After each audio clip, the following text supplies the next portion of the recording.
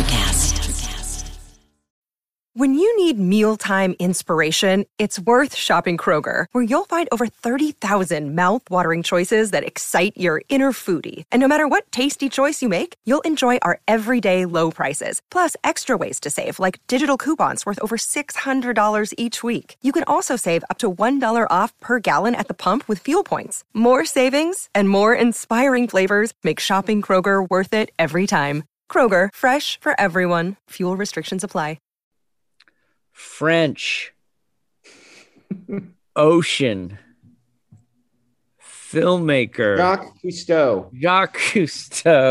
Man, are you really not trying? This is just a dead segment. I love the protest. Rather than getting beat, he just won't play. It kills me. I'm surprised. You know how many arguments I've lost to this fucking guy, and I come back and I come in the game. We found one thing. I have a mild advantage. And Ben is like, I will not come to the table, so I am once again undefeated. Oh man, that's so good. So good. You need a new system, Timmy. He's broken. I hate this game so much. I'm so mad at this game. This game is unfair somehow. I have to figure out how it's unfair, but it's clearly unfair. 50 years of music with 50-year-old white guys.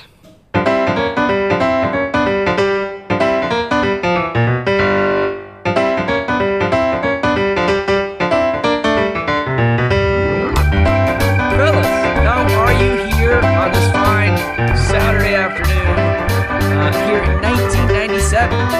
That was a pretty muted fellas. Sorry. I'm just muted. I'm worried about you, Timmy. I was taken aback. I thought there was going to be a longer thing before the recording began. But hey, here we are. I am not muted at all.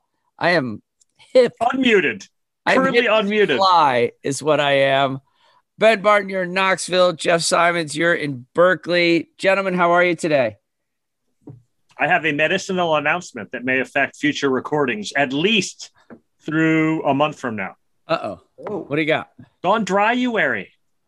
Oh, is that right? Is it Today is Dryuary? day one, no drinking. And I'm actually, assuming I make it, I'm going to stretch it to the end of February. So how about that? January 15th, for sure. January 15th, it begins. January 15th, it begins. February 15th, I'm allowed to stop. I'm aiming for March 1st. You got that Simpsons episode? So basically, I'm going to be a lot sharper for a month and a half. And then whatever the first podcast is in March, it's going to be like, I thought.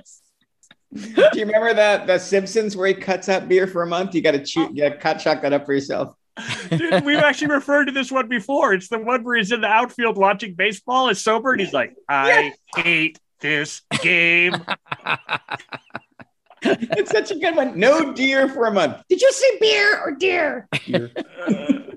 Oh, good stuff. Well, congratulations, Ben. I hope it goes well. Indeed. 50 years of music with 50-year-old white guys. A third of us are dry. This is exciting. There goes that sponsor I had lined up. right. You just line them up March 1st, and I'll just sample it, and we'll go.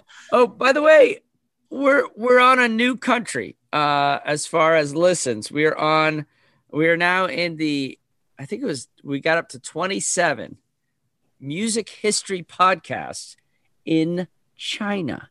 How about Nice. Apparently, pretty they didn't big market. hear what we had to say about them and their relationship with Tibet. But that's okay. Pretty big market. That actually might have boosted us. Maybe we should add a Chinese portion to the entertainment. All right. I know like geopolitical talk along. 50 years of China with 50-year-old white guys. All right. Well, my exciting news is that immediately upon the conclusion of this recording, I go to get my biannual haircut. Woohoo! Oh, very nice. Every 6 months, whether I need it or not. This is why people tune in. It does. Like it's the rhythms of our lives. I'm just sharing. All right. Here we are on the Drive-In Podcast Network, and we've got the Grammy winner for 1997 coming up. And this Grammy winner has thrown everything off for me. The ripple effects of this have been devastating in the last 24 hours. as I've tried to decide my top pick for 1997. It's the Grammy winner. Time Out of Mind by Bob Dylan. Shadows are falling, and I've been here all day. It's too hot to sleep, and time is running away.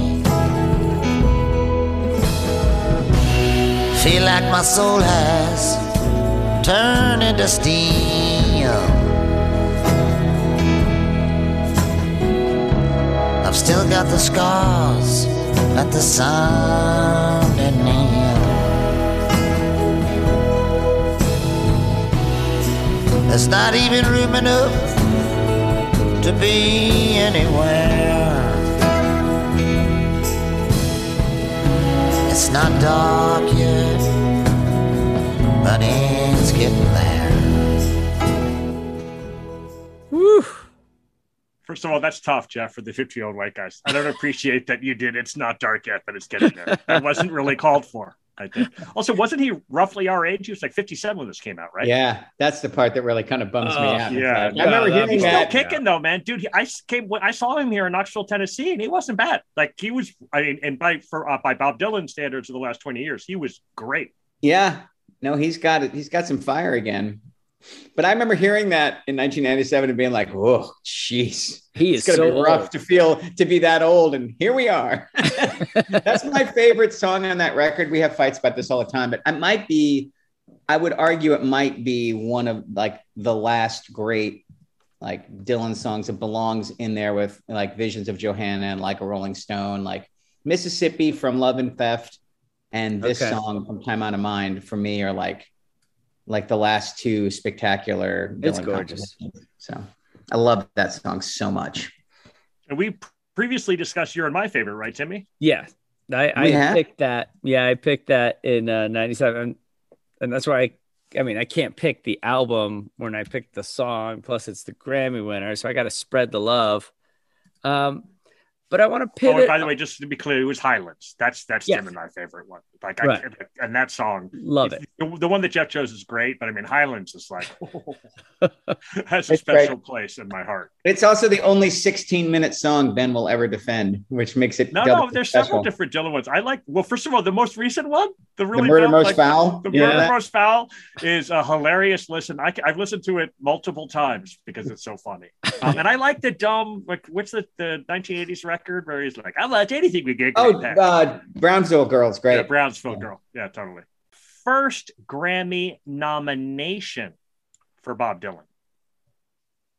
When was it? Yeah. When and what? Oh, that's a good guess. I'm going to guess it's Oh Mercy. So first of all, I'm on the website.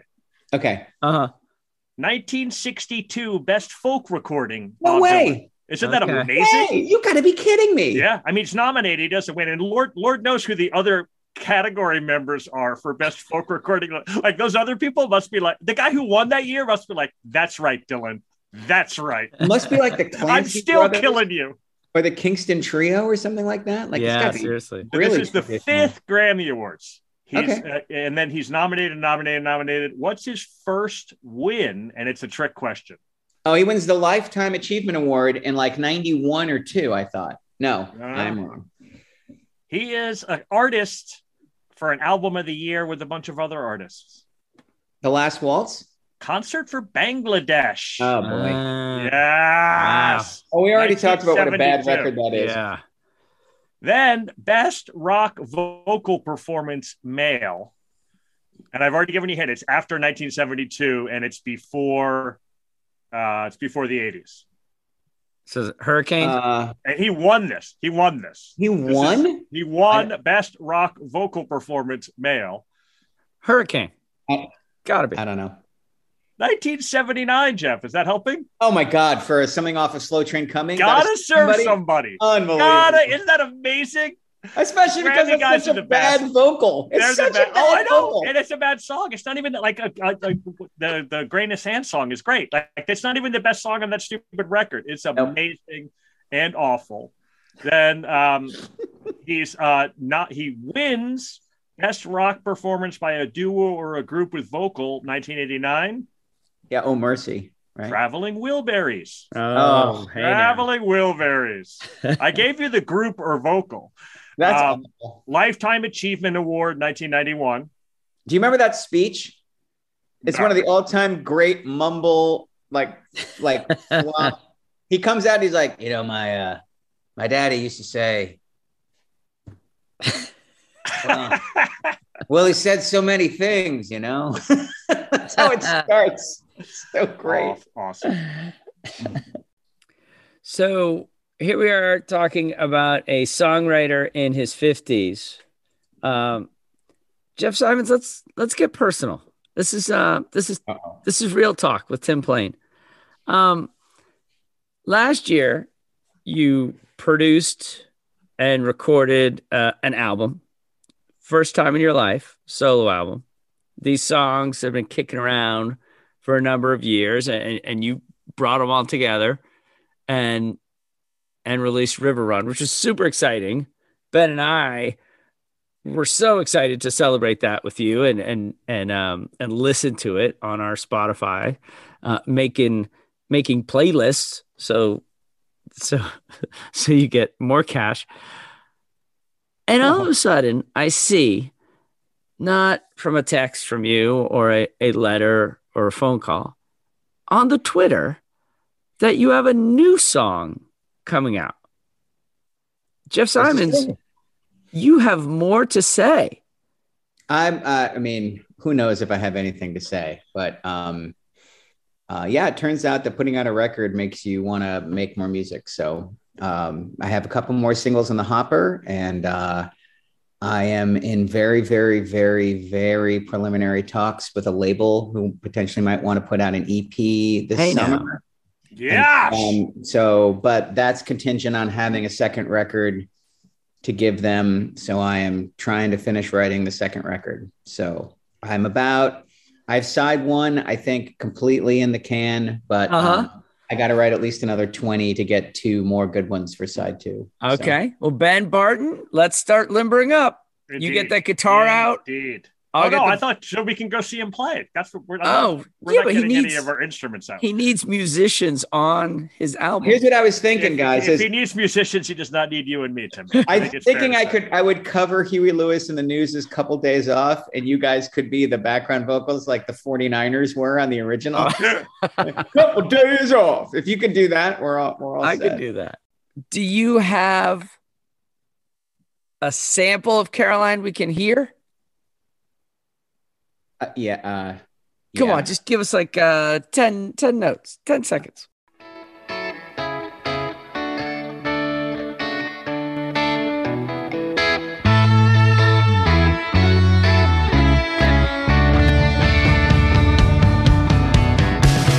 Caroline, I just seem to fade away.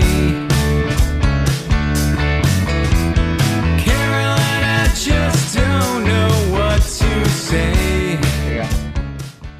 Is that the worldwide debut of Caroline? No, definitely not. Oh, come on. I've been sharing it around a lot. Oh, but, that Italian reporter? Yeah, it's not like those Italian reporters were like, Jeff, you got to send me your new stuff. That's the result of some serious pandering on my part. So Good job. Way to pander. All right. That's a good one. That's got a bunch of friends on it. Like DePreto plays guitar all over it, and both Rich Price and Megan sing. Yeah, you can hear. Oh, fun. Awesome. Oh, really cool. Well, we cannot wait. We also have to clean some stuff up in this podcast. Last week, we celebrated Celine Dion's winning of the Grammy. But when I asked you, Jeff Simons, I said, what is the song off this album? You had nothing. You had no idea which songs came off this album and what was a hit. So I, with the boys in research, went back and realized that her biggest hit outside of Titanic comes off of this album, and it's the song It's All Coming Back to Me Now. I would like you to start it at 2:22. Stay with me, Ben. We haven't had enough? Stay with me, Ben. Jesus Go. God. All right, hold on. I had the other song queued up, so just give me a. No worries. Here we go. Ready? Da da da da da. There were things I'd never do again. but then they'd always seem to right. They were nights of endless pleasure. It was more than any loss in love. Baby, baby, if I kiss you like this, and if you whisper like that, it was lost long ago, but it's all coming back to me. If you want me like this, and if you need me like I desperately wanted to play that for you because when I went back and heard that song, I made a brilliant prediction because I predicted who wrote that song. Jeff, say it again. No way. You did. I did. Who is it? Bryan Adams. No. Jim Steinman. Oh, Meatloaf's guy. It's Meatloaf. That's a Meatloaf song. That's like this, like that. I get Yeah. it. That is fantastic. That is okay. Gold star for Timbo for the podcast for sure. Nicely done. And then just real quick, another Lamborghini for that Jim Steinman guy for sure. I mean, I'd do anything for love, but I won't do that. Total Eclipse of the Heart. It's all coming back to me now. I Need a Hero or Holding Out for a Hero. Paradise by the Dashboard Lights.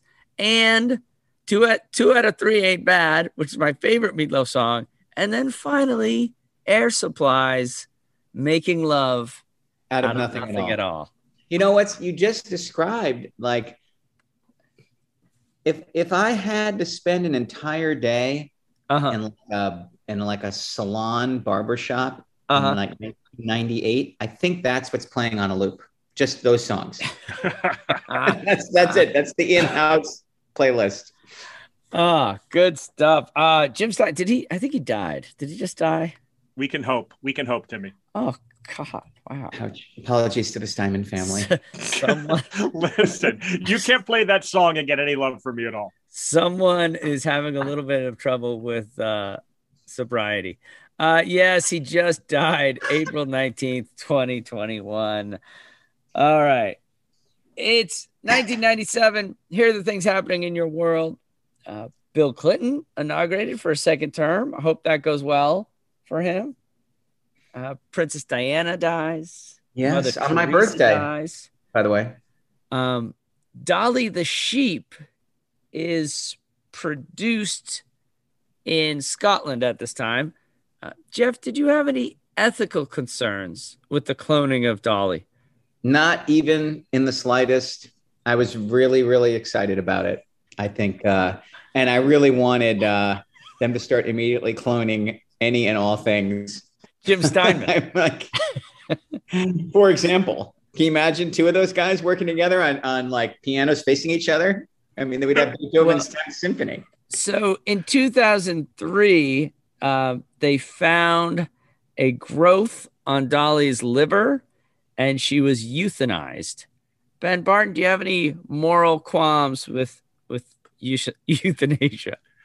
Not for Dolly at all. And actually, I'm like a nice rack of lamb. Like it must have been delicious.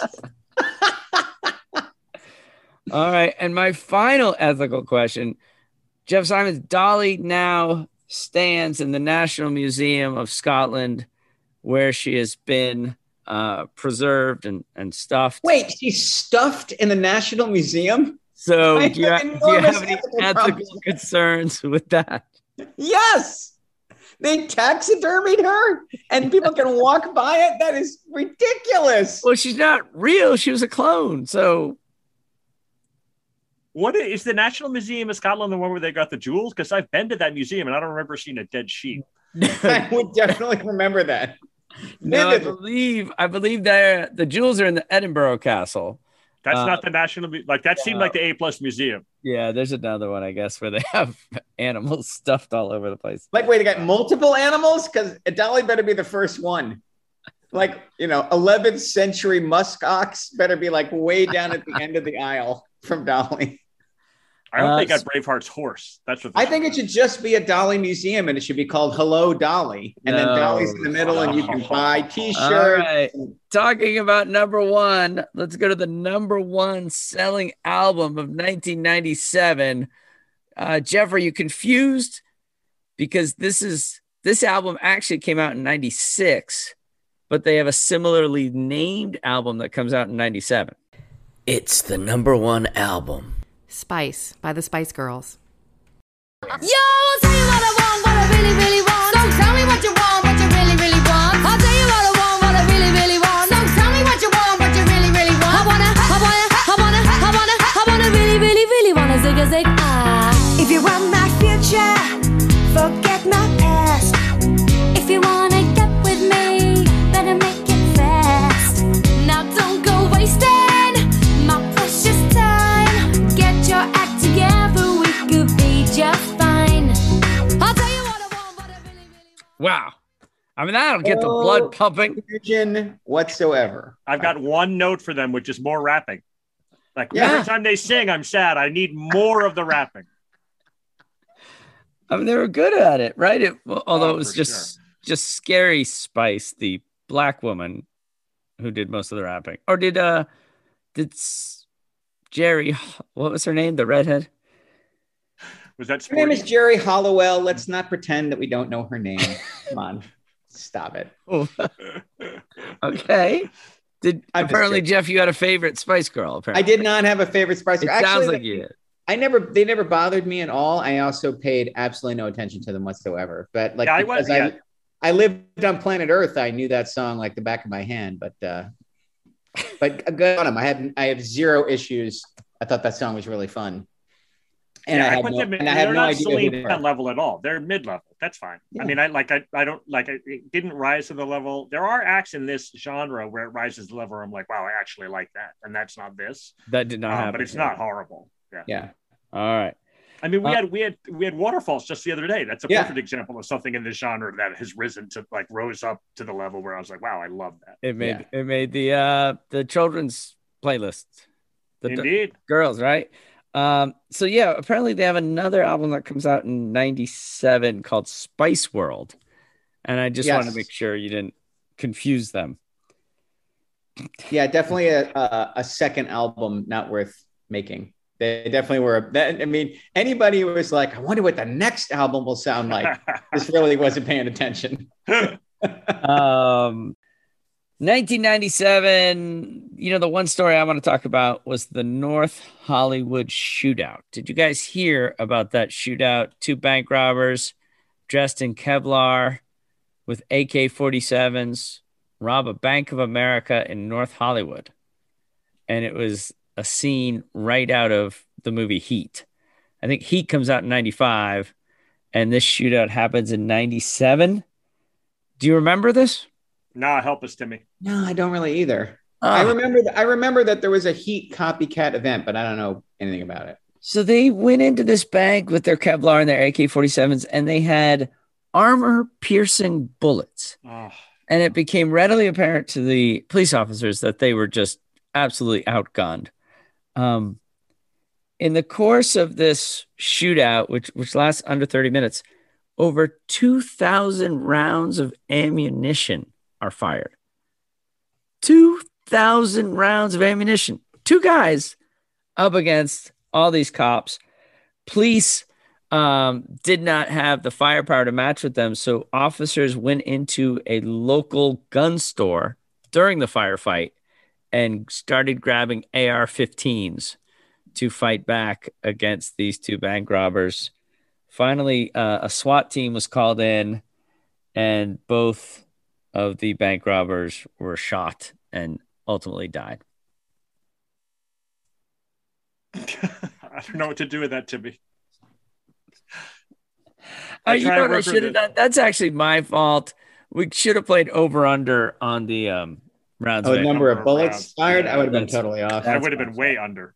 That's really heavy. Like, I don't even know how they even carried all those. Yeah. I mean, well, once they made it to the car, that's when they kind of were reloading and shooting. I think also the cops fired a lot too. Yeah. Yeah. Well, once they go in and borrow a bunch of AR-15s, I would imagine that the firepower increased significantly. All right. Well, let's get to deaths of 1997. Can I just, I mean, I guess we're just leaving it. That's just one of those ones where you tell a vignette and people take from it what they will. Well, what would you take from it, Jeff? Something. Something I'm glad I wasn't in North Hollywood that afternoon. There were Really glad. several bystanders who were injured in the shooting. Yes. You can imagine it. 2,000 rounds. Well, what's fascinating, right, is that the legislation that came from this was that our police officers need more firepower. And so ever since then, LAPD has been beefed up. Which is hard to imagine that they needed beefing up in 2007. Right. After Dare, Crash, Smash, like all of those community cleanup programs from the 80s and 90s. They're like, well, if we could just have a few more weapons. Yeah. All right. Oh, this is a lovely segue. I am going to say clues, and you name the person who died in 1997. America. Poet. Howl. Oh, Allen Ginsberg. Allen Ginsberg is correct. French. Ocean. Filmmaker. Jacques Cousteau. Jacques Cousteau. Man, are you really not trying? This is just a dead segment. I love the protest. Rather than getting beat, he just won't play. Kills me. I'm surprised. You know how many arguments I've lost to this fucking guy, and I come back and I come in the game. We found one thing. I have a mild advantage. And Ben is like, I will not come to the table. So I am once again undefeated. Oh man, that's so good.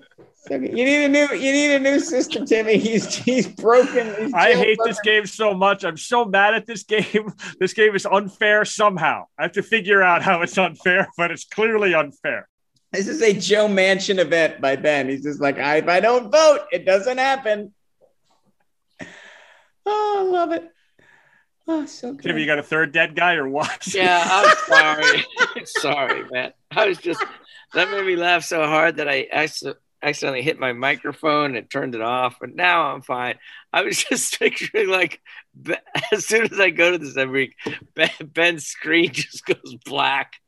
Right, exactly. Picture of him with his arms crossed. All right. And just like the girl from Ipanema playing. For those of you listening at home, Ben Barton's screen has just gone to Benjamin Barton. All right, Ben, last one. You can do this. I believe in you. Singer-songwriter. Oh God. Country Roads. Come on, you got Denver. it. You got it. See, that was not okay. I saw Jeff give that to me, and I won't have it. I'm going to boycott again next week. You didn't have to listen to John Denver growing up, did you? Did either of you get subjected to John Denver in your childhood houses? Yeah, my big sister. Oh, you did? My dad only owned 3 records, and one of them was John Denver's Greatest Hits, and the other one was John Denver's Back Home Again. And he played those things until you could see through the vinyl. I know all those songs, and most of them are deeply objectionable. Here's the thing that's funny is that the summer camp that I went to would have these sing-alongs where it's just the kids singing, and we did Country Roads. That was like a mainstay. And so I actually I love that song. Yeah. It's burned on my brain. I can sing everything. The bridge of that song I consider to be a masterwork. His recording of it is so goddamn awful. Like, it's just unlistenable how bad the actual song is in comparison to the beautiful lyrics and the content. Like, I don't know. Well, I mean, I don't disagree with Country Roads is a great song, but have you ever listened to Grandma's Featherbed all the way through? No. Ladies and gentlemen, do yourself a favor and bring up Grandma's Featherbed. And the next time somebody tries to tell you about the genius of John Denver, you can just start playing Grandma's Featherbed for them, and that will be the end of the discussion. So I love it. That made the greatest hits too. That's good. Yeah. Oh yeah. Hey, Bonnaroo, the lineup came out this week. I also saw Coachella's lineup. Either of you have thoughts? First, I'm definitely going. As long as they have that stupid thing and I'm alive, I'm going. Okay. I liked the lineup for last year, the canceled one, really a lot better than the lineup for this one. Well, who are you excited about for this year? J. Cole. I've seen J. Cole once before. He's fantastic. I really like the record that he put out last year, so I'm psyched about him. Okay. War on Drugs, King Gizzard and the Lizard Wizard. You're gonna hate super them so open-minded much. to them. You're gonna hate them. Is that true? Because they've got I like some of their records. Okay, maybe you won't. Maybe you won't then. I can't wait to see what you think of Deep that. Cut Country Act. Zach Bryan is fantastic. One of Dahlia's favorites. So those are the ones that I'm like, actually, I would pay money to go see. Then there's like Herbie Hancock's playing. That'd be great. Right. Jeff, what about you? Did you notice the lineup? Anyone jump out at you? It was the first time I ever looked at a lineup for a major music festival and thought, oh my God, I'm old. It really was this is the Rubicon. This is the Rubicon. I looked at that lineup and I was like, say what? A lot of acts I hadn't heard of. That guy, Briston Maroney, I would go see. He's a singer-songwriter and he's still learning how to write songs, but apparently the live act is just amazing. So I'm psyched. I'd be psyched to see that. I agree with Ben. I haven't seen the War on Drugs yet, and it's my kind of floaty live. Things are just going and going, so I would dig that, I think. And then it would definitely be a "What's this all about?" weekend for me. I also forgot Ludacris is coming, and Ludacris is fantastic. I've got hoes in different area codes. He's great. Claude is someone not to sleep on either. She's a singer-songwriter who's made a bunch of little independent one and done singles. And I don't know how I think Bandcamp recommended her to me. And she's playing she'll probably play at 1 PM on the smallest stage, but she's good. I would go check her out too. Very nice. Well, cool. Sorry, I won't be able to go with you, Ben. I am going to Utah at that time. Very nice. I know. I'm very excited. But I'm bummed that I'll miss Bonnaroo yet again.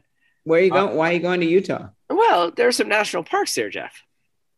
Oh, okay. And the Plain family is going on a national park adventure. We've rented some sort of truck with tents, and we're just going to live off the fat of the land. That is amazing. And are you going to make it? Are you going to make it out here, or is Utah your furthest west? We're just we're going to do Utah, Grand Canyon, that kind of thing. I did that with the girls, and it was fantastic. I can't recommend it highly enough. Yeah, you're right. Yosemite's not a big draw at all. You shouldn't. Come out. Remember, I just visited you. That was great. I know. I want to see the family. Yeah. Martha, we'll figure it out. Still talks about that visit and being on the subway with you and coming up into the Pride Parade and just marveling at all the people there in San Francisco and the celebration. Really a big, big moment in my child's life. Well, let's go to our 3 albums.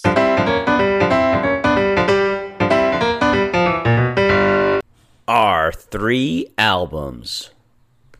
So, sometimes you fall for a band, you're like, okay, I want to learn about these guys. And you do a little bit of research, you read some interviews, you find some things out.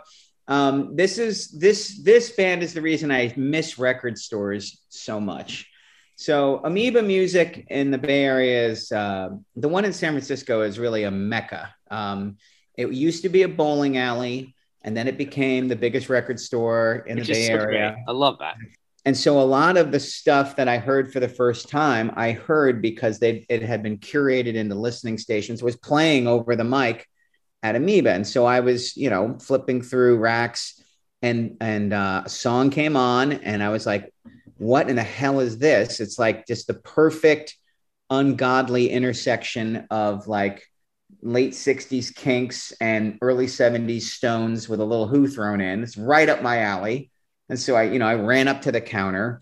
The guy told me who they were. I went over and there were only 2 records in the section. They were both Australian imports because it was the 90s. I bought them both because I didn't know if I could ever find it again.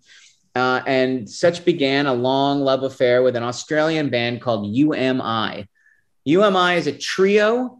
It's led by Tim Rogers. It started in 1989 with him and his brother and their best friend in high school. In 1992, it became clear that the main guy had professional aspirations and the brother and the friend didn't. So he got their sound engineer and lighting guy to start to learn to play bass. They found a professional drummer, and that trio has endured intact from 1992 to today. They are still together. They're still making music. In Australia, they were a really big deal. The record of this record, which is called Hourly Daily, frequently comes in the top 10 greatest Australian records ever made. They're spoken of in the same breath as AC/DC and Midnight Oil, In Excess, like UMI, local in terms of Australia, is on that level of fame and reverence. Courtney Barnett, who I love, this is her all-time favorite band. She frequently encores with a UMI song called Heavy Heart. And they just never, ever, ever, ever got any traction in the United States. Like, they just never got over there. The tours of the US were always tiny places. I caught them once in San Francisco. I can't remember if it was the Fillmore or the Great American. It's a great show. It's just like, 400 miles in a cloud of dust rock and roll. And they're just not, they're just not slick enough or in their moment enough to blow up. Like, in a world where Semi-Charmed Life is the record is the rock music on the radio, this is a little too raw. It's a little too throwback. And I also think lyrically, this is a record about Australia, right? Just as the Kinks never really blew up in America because the records are so English. They're about village greens and going to the market.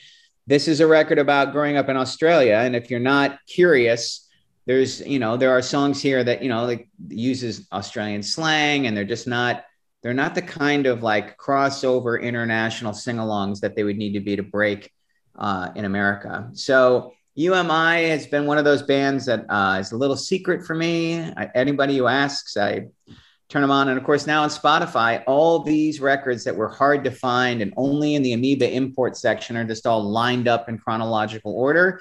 And because they've been making records since 93, now there's like 12 of them. So you don't know where to start. There is a great best of. There's a record called The Cream and the Crock, which is a pretty funny name for our greatest hits. Which is a great place to start. But I would start with this record. It's called Hourly Daily. I'll just play my favorite song, which is called Trike.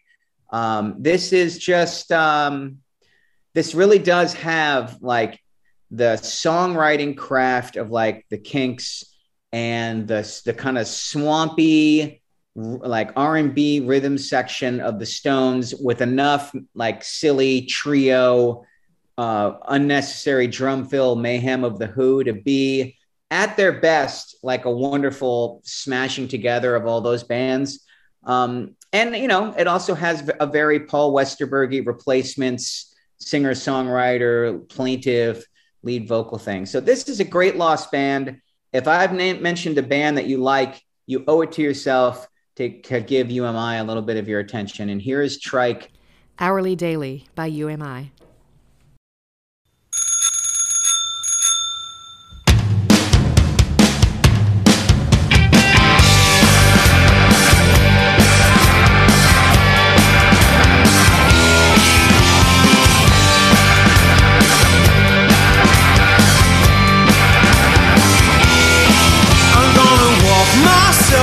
Town and ride on back. The gals with me, I'm cricket, I'm clean, my sparkling machine. It's in 40 minutes by feet, I'll be back here free. Ride to the hills at night, watch the lights go down and your neighbors fight. 'Cause I'm the boy to keep you up at night.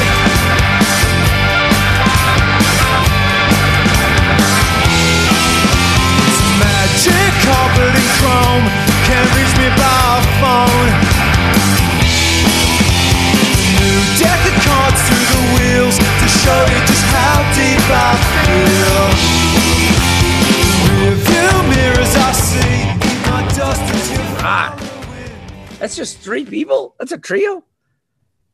There's a little bit of overdubbing going on. Those hand claps aren't in real time, good but yeah, stuff. they added a guitar player in '99 for touring purposes, and then he eventually just became a part of the band. But the essential trio that made the first EP in '92 are all still in the band and all still a part of the touring act. So amazing, good stuff. Ben, what do you know about him? Nothing either. You and me both. I'd never heard that band. I looked it up. It's the name. It's like you, the pronoun. Yeah. M-A-M-I, not you, not letter U-M-I. If you're looking for him, that's yeah. So I'll go check it out for sure. Instead of you and I, it's U-M-I. Yeah. Okay. Exactly. Yeah, this record, Hourly Daily, and the next one, which is called Number 4 Record, because it's their 4th record. Those are great all the way through. And then there's, you can cherry pick on. Then I would just, if you love both of those, you can go to the greatest hits and decide if it's worth cherry picking beyond. But like 2 fantastic rock records that you've never heard of is a pretty good. That's pretty great. Yeah. Yeah. So I love these guys. This is, it's not just me desperately trying to find bands we haven't talked about yet. Like this was in my top 3 or 4 from the year anyway. So, all right. Love these guys. Love them. Okay. We will check it out. Ben, what do you got? India Kincannon's Spotify Wrapped list for 2021. Oh my God, I love it already. Name her most played artist. Olivia Rodrigo. Duh. Not a bad guess. Jeff? I got no idea, man. The Notorious B.I.G. Really? It turns out to have been India's, and she listens to Spotify. That is her actual platform. That's her current favorite artist. She listens to him on loop. She'll just put in B.I.G. into Spotify, and then they play some Biggie songs along with other songs that sound like Biggie, and she's just absolutely happy, thrilled with it.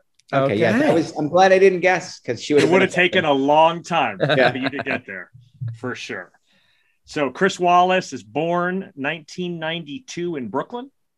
He grows up in Clinton Hill, really close to Bed-Stuy. He lives 1.2 miles from where I grew up in Brooklyn. A short, brisk walk. Clinton Hill is now a really pretty nice neighborhood, but it's a super rough neighborhood. I was going to say, especially for you, a nice brisk walk while you're walking real fast to get back to your neighborhood. No, there's I think like basically 4 blocks from where I grew up, where my house was Grand Army Plaza, and that had the library on it, the public library on it, and that also had the further next to it is the Brooklyn Botanical Garden and also the Brooklyn Museum. I mean, I wore that library out. Like from the time I was in middle school, I was a regular at that library. But from the library, you could look across Flatbush into that neighborhood and be like, well, I'm not headed there. I'm going to turn around for the library and head home as quickly as possible. So he goes to Westinghouse High School in Brooklyn with 2 other rappers. Jay-Z and Busta Rhymes are at the high school at the same time that Biggie Smalls is there. Isn't that insane? Wow. That's insane. Incredible. And you go to the Westinghouse Wikipedia link, and they've got the list of the famous alums, and it's like those 3 guys and like a couple of baseball catchers. Like that's it. It's amazing. All 3 of them there at the same time. Needless to say, he doesn't graduate. His mom, he's a son of Jamaican immigrants. His dad leaves when he's 2. His mom's working 2 jobs, 3 jobs. She's working all night. He claims to have started drug dealing at 12. And actually, when you reread the stuff about him, it's there's a lot of these guys who claim to have done things. I'm like, that seems kind of likely. Like there's the guys who talk about the life, and then there's the guys who unfortunately really live the life. And this is, I will back you up in that. Like I've been visiting San Quentin quite a bit, or at least pre-pandemic. I went 9 or 10 times with the Marin Shakespeare Project and did some work with some of the guys in there. And once they started telling us their stories, like almost every one of them who was in there for drugs, like they were in it in single digits. Like this guy was telling me like he'd been in it for 3 or 4 years, and then he bought a car, and then he got knocked somebody up, and that was complicated. And then he turned 13. Like it really is like they get going at a shockingly early age. So I don't doubt that that's true.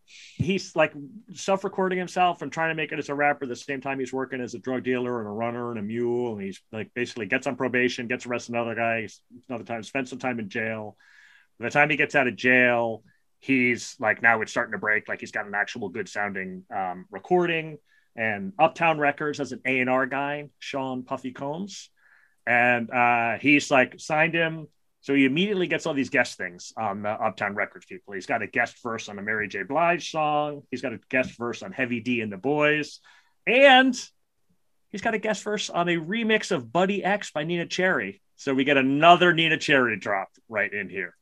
We got to actually play one of her songs at one point. 1994, Flava in the Ear comes out. And that first verse is actually my favorite Biggie verse. Like, I just can't recommend it highly enough. And I remember when that song came out, I was like, whoa, what is going on with this guy?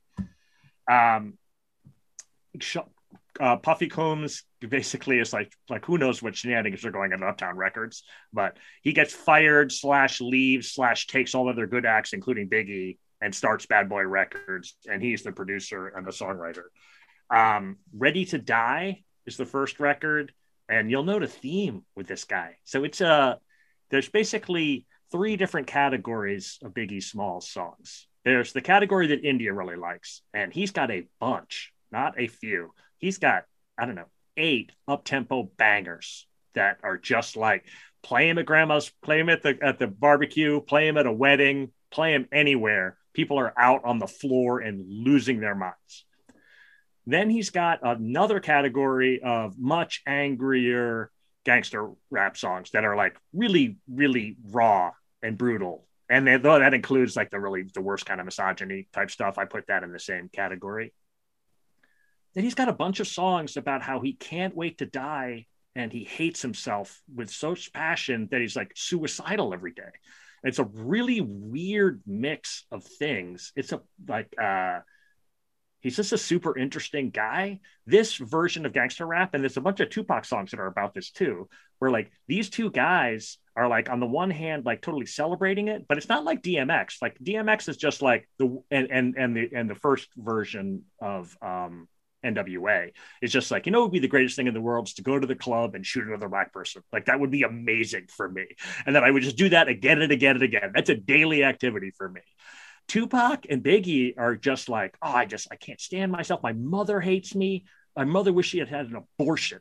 My mother can't stand me. Like I stole from my mother. I'm an embarrassment to my mother. Like it's fucking brutal to listen to this guy describe his own mental state, and just obsessed with death.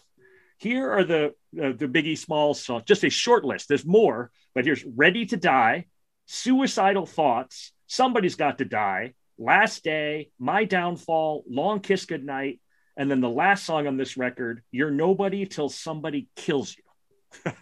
This guy was just completely and utterly obsessed with death. And dude, the song Suicidal Thoughts ends Ready to Die and begins Life After Death. Like he just loops the 2 albums together as a continuous thing. And the Suicidal Thoughts thing is just, it's like, actually the girls love Biggie too. And it's one of their favorite songs. It's so grim. Like it's really, really, really hard to listen to. But it's like, he's not bragging. You know what I mean? Like it's a really raw artistic statement where he's like, no.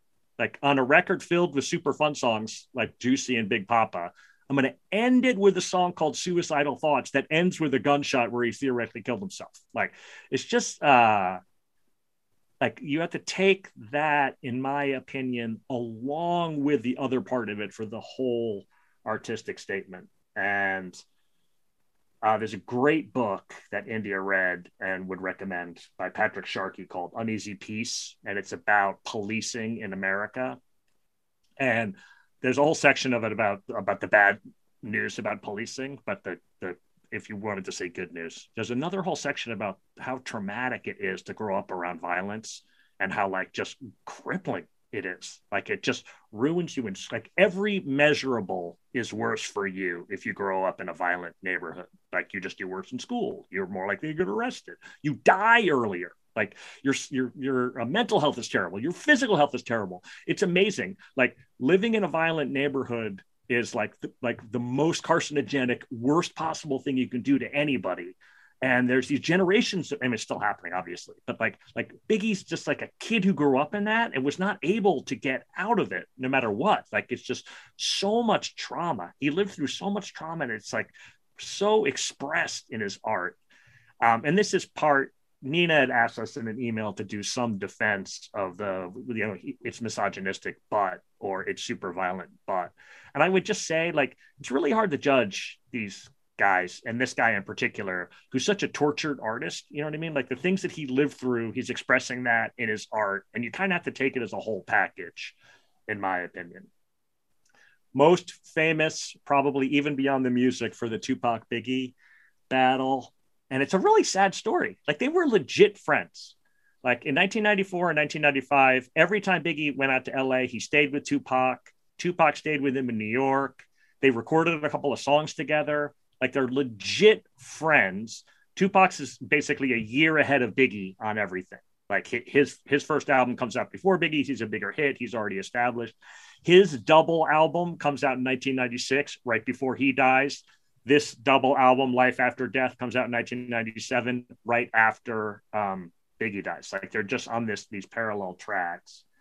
In 94, Tupac is recording just to give you the short version of it. He's recording in New York at Quad Studios, and he gets robbed and shot and pistol whipped, and all his jewelry gets stolen. He has to spend a bunch of time in the hospital.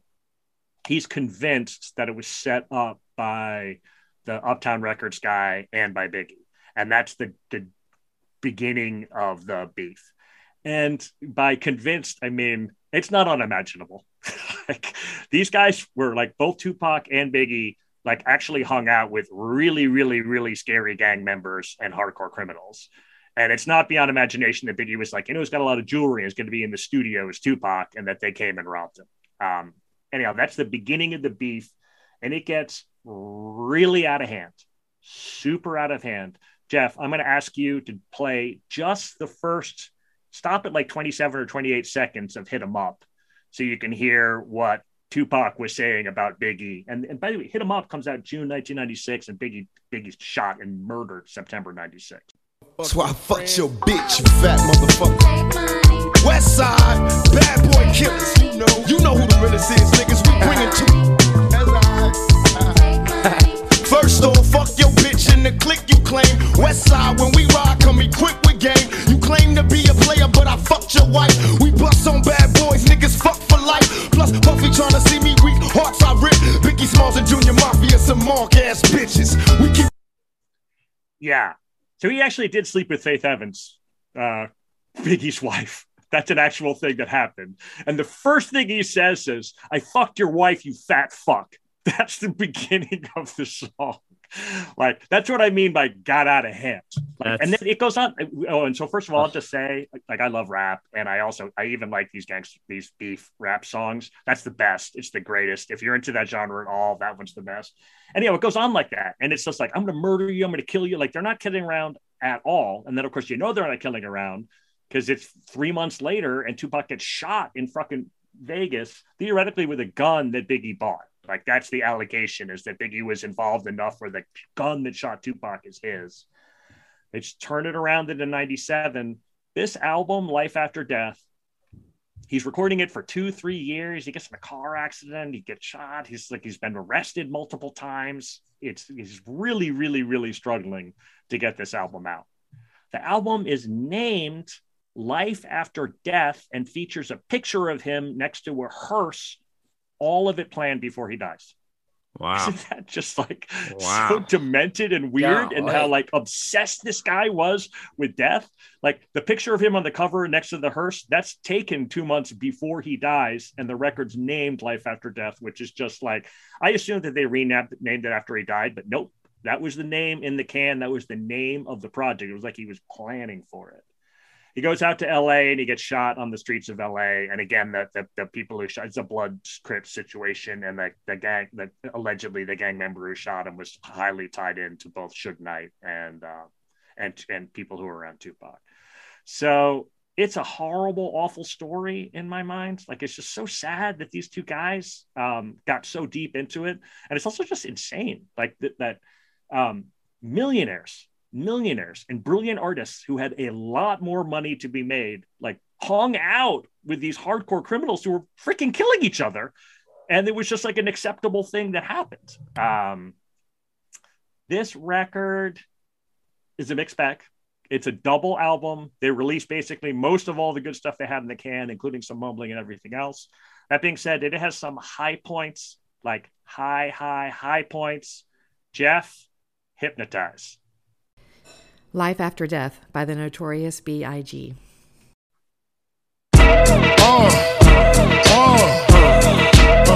Come on.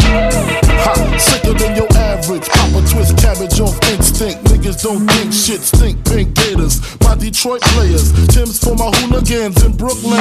Dead right, if the head right, Biggie there, every night. Papa been smooth since days of under rules. Never lose, never choose to. Bruise, cruise, who? Do something to us. Talk, go through us. Girls want to us, wanna do us. Screw us, who us? Yeah, Papa and Plum.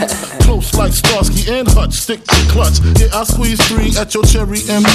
Bang every MC easily. Take that. Recently, niggas frontin' ain't saying nothing. So I just speak my peace, keep my peace. Cubans with the Jesus peace, with my peace. Packing, asking who want it. You got it, nigga, flaunt it. That Brooklyn bullshit, we on it. Biggie, biggie, biggie, can't you see? Sometimes your words just hypnotize me. And I just love your flashy ways. I guess that's why they're broken, you're so fake.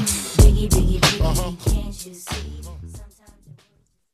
I mean, it's a bizarre setup for that song because I love that song and I want to dance to that song, but you just depressed the crap out of me for 10 minutes. Right. But that's the crazy thing about this guy's catalog. Like, you gotta take it off. Yeah, I would definitely like this record and the first record and listen together. You get a really good idea for the full breadth of like, and it's weird to say his artistry. Right. But you can't separate out this from that. You know what I mean? Like this song, good Lord, this song. And I mean, Mo Money, Mo Problems, Juicy, and Big Papa are all equally awesome. Like I could choose any one of those 4 songs as my favorite Biggie song, and people would be like, hell yeah, that song's awesome. Jeff Simons, are you as sad as I am? So I have a bunch to say. The first thing is one of my favorite things to imagine is a family that really likes Hamilton trying to find the 10 dual commandments. Oh yeah, on 10 crack commandments instead, and then going trying to fix the Spotify. I giggle every time and if you don't know, now you know. Now you know, right? It's in Hamilton, and that's Puff. Yeah. I mean, I really wish. I wish there were TikTok videos of that accident happening in America's living rooms. But so the study of how violence acts itself upon people, and violence is in and of itself a carcinogen, is a brilliant thing that Ben has noticed. I'm teaching right now a course on Los Angeles in the 20th century, basically post-World War II through the LA riots. And you can see in the literature of that course and in the course of the history of Los Angeles exactly what Ben is talking about. And one of the things you said that really struck with me is the insanity of being surrounded by criminality, knowing it's criminal, knowing it's bad for you and leaning into it anyway. But that kind of self-loathing, Black, super masculine anti-hero is not invented by these guys. It's a very old American trope. It's as old as enslavement itself. It probably first starts to gain traction in Black art with the blues guys of the late 20s, right? Robert Johnson and Biggie Smalls have a lot in common. I'm a bad man. I'm going to sleep with your wife. I'm transient. I'm town to town. I'm brilliant and tortured. I've only got a few years before they're going to come and kill me. Like all of Johnson's songs are obsessed with death. And he dies also very early, right at the cusp of stardom under very shady circumstances. The literature of Los Angeles in the 20th century, particularly by Black writers, has the same thing. Bob Jones, who's the protagonist of Chester Himes' As If He Hollers, Let Him Go, is this well-meaning, successful guy who's figured out how to get a union job at a shipyard in the 40s in spite of the virulent racism of the period, and he destroys his own life. He brutalizes his girlfriend. He walks away from a life worth living and in Always Outnumbered, Always Outgunned by Walter Mosley. Socrates Fort Lows, this con who's gotten out of jail out of 27 years and is living in a, kind of in an invisible Ralph Ellison, Invisible Man kind of space in the neighborhood where the Crips and the Bloods are fighting each other, and is determined that he is amoral because of the things that he has done, even though his friends and the neighborhood keeps telling him he's the most moral thing that they have, right? So this music is steeped in a long African-American tradition of trying to reconcile what violence has done to the concept of morality. One of the things that I think these records and the example of Tupac and Biggie ask us is, if you are raised in a system where you cannot count on morality, will you recognize morality when you see it? Right? Like, there are people who will argue like morality is only what we construct. And if we construct an amoral world and you behave that way, you are quote unquote moral. And then other people will argue, no, there are these intrinsic moral principles that bind human beings together. We know evil when we see it and we can recognize it. And I feel like these records and what Ben sees in hip hop that sounds dark and misogynist and violence is perhaps that struggle. Like, I feel the pull to say these things about people, and at the same time, I'm ashamed of that pull. And I cannot reconcile those two poles. And that's the fuel for my art. And it's also the fuel for my own self-destruction, right? Which might be why it's so hard for me to listen to this music. Like, this is a place where Ben and I really diverge. Like, I love the sound of that song. And by the end of it, I just, there are like that Tupac song, like I love its sound and I can't get past it. Like, I just find myself like, ooh, I feel too complicit in listening to it. And I don't know whether that's because my introduction into these themes was through literature. I don't know whether it's just it's a nature of the difference between raised in Brooklyn and raised in the suburbs. I don't know. And I'm not, maybe you're a better person. I don't think it's that, but see, that's the thing is it's not that. I don't think it's a moral thing. I think it's what stomach do I have for sitting with that paradoxical moralist space that I was just talking about, right? And some days I have more of a bravery to face it than I do other days. And this is all a long way of saying, like, my way of, like, Ben and I, while we don't share the same love for this music, we share the same fascination with the infection of racism that creates what I've been talking about. And Nina, that's my defense of like what makes this different is this. I feel like the frame for this exploration is an important thing to notice. And it's a different frame than the misogyny that we have much less time for in other American art spaces. So that's my 2.5 cents. Nice.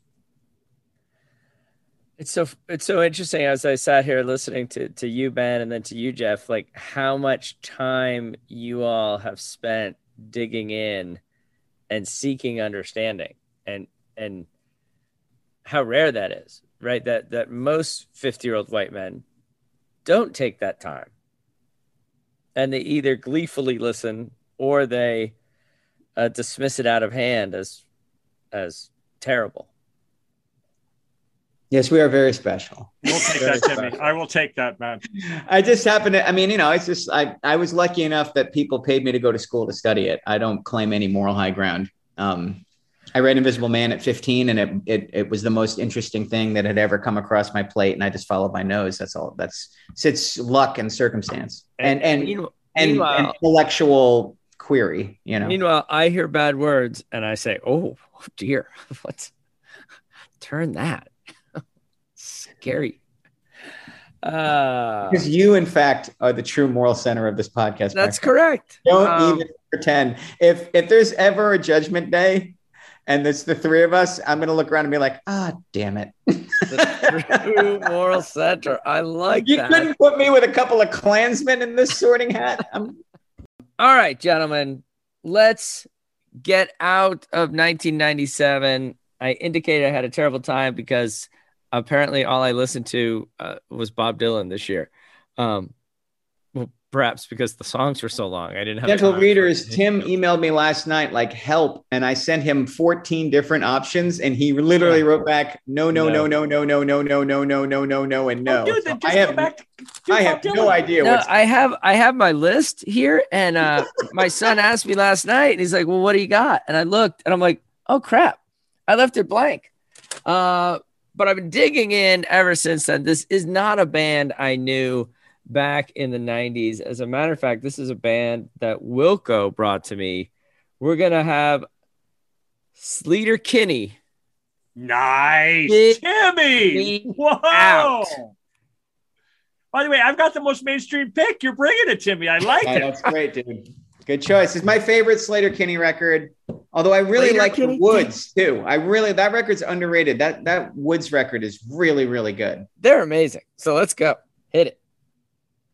You want the title track, do you? Yeah, Dig Me Out. Yeah. Dig Me Out by Sleater-Kinney.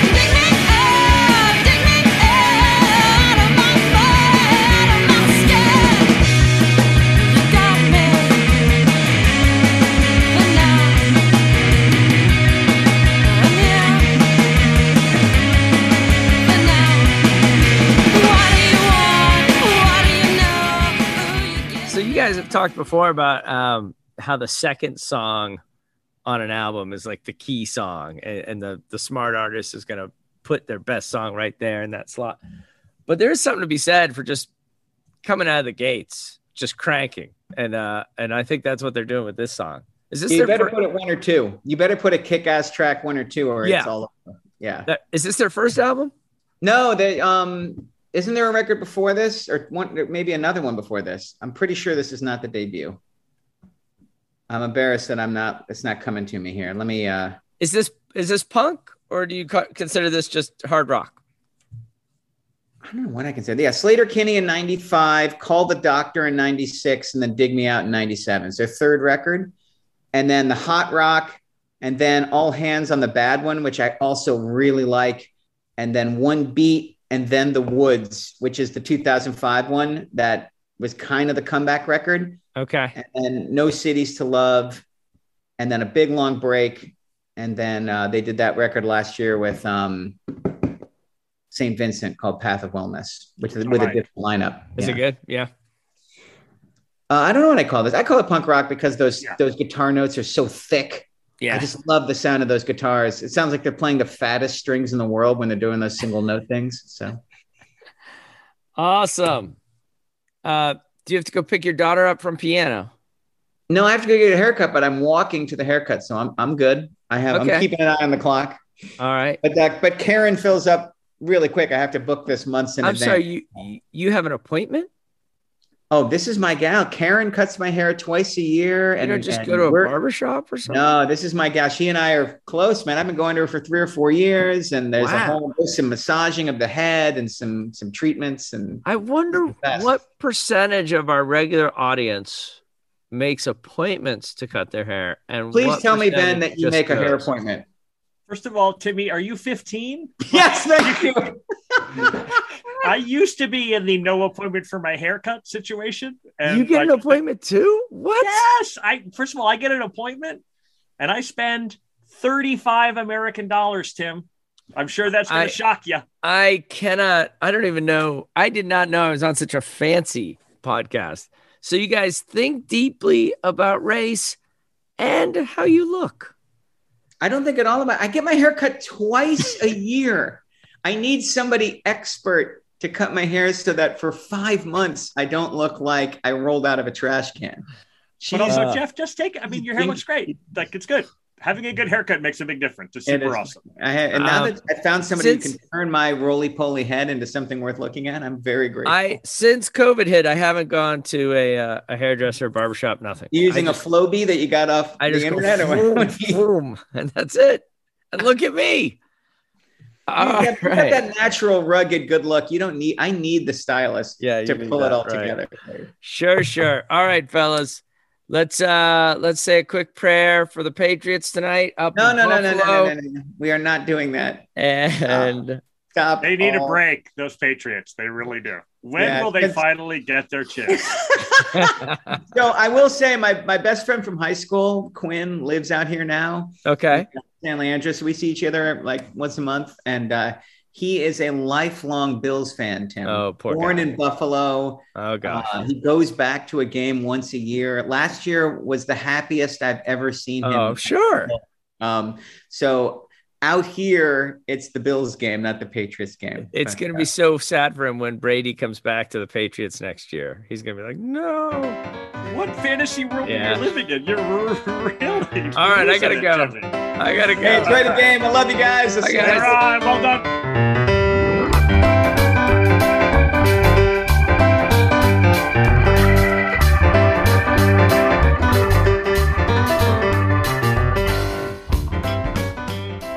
Hey, if you're having as much fun as we are, leave us a review on iTunes. Give us a rating on Spotify, iHeartRadio. Wherever you listen to podcasts, give us a shout. And then check us out on Twitter or at our Facebook page, 50 Years of Music with 50-Year-Old White Guys. Have you ever wondered what actually happens in Congress every day? Stay informed on Capitol Hill's daily happenings with a concise, factual summary of the Senate and House of Representatives' activities from the previous session, free from bias, on the Congressional Record Daily Digest podcast. Subscribe on your favorite podcast platform and discover the process from the heart of U.S. politics. The Congressional Record Daily Digest, an Electricast production.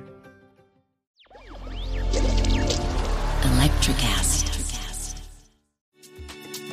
Hey guys, it's Miriam Love here, and I want to share something very special with you. Check out my new release, All In, the Spanish remixes, out now on Electricast Records. And always remember, be love, share love, all love. Available now wherever you listen to music.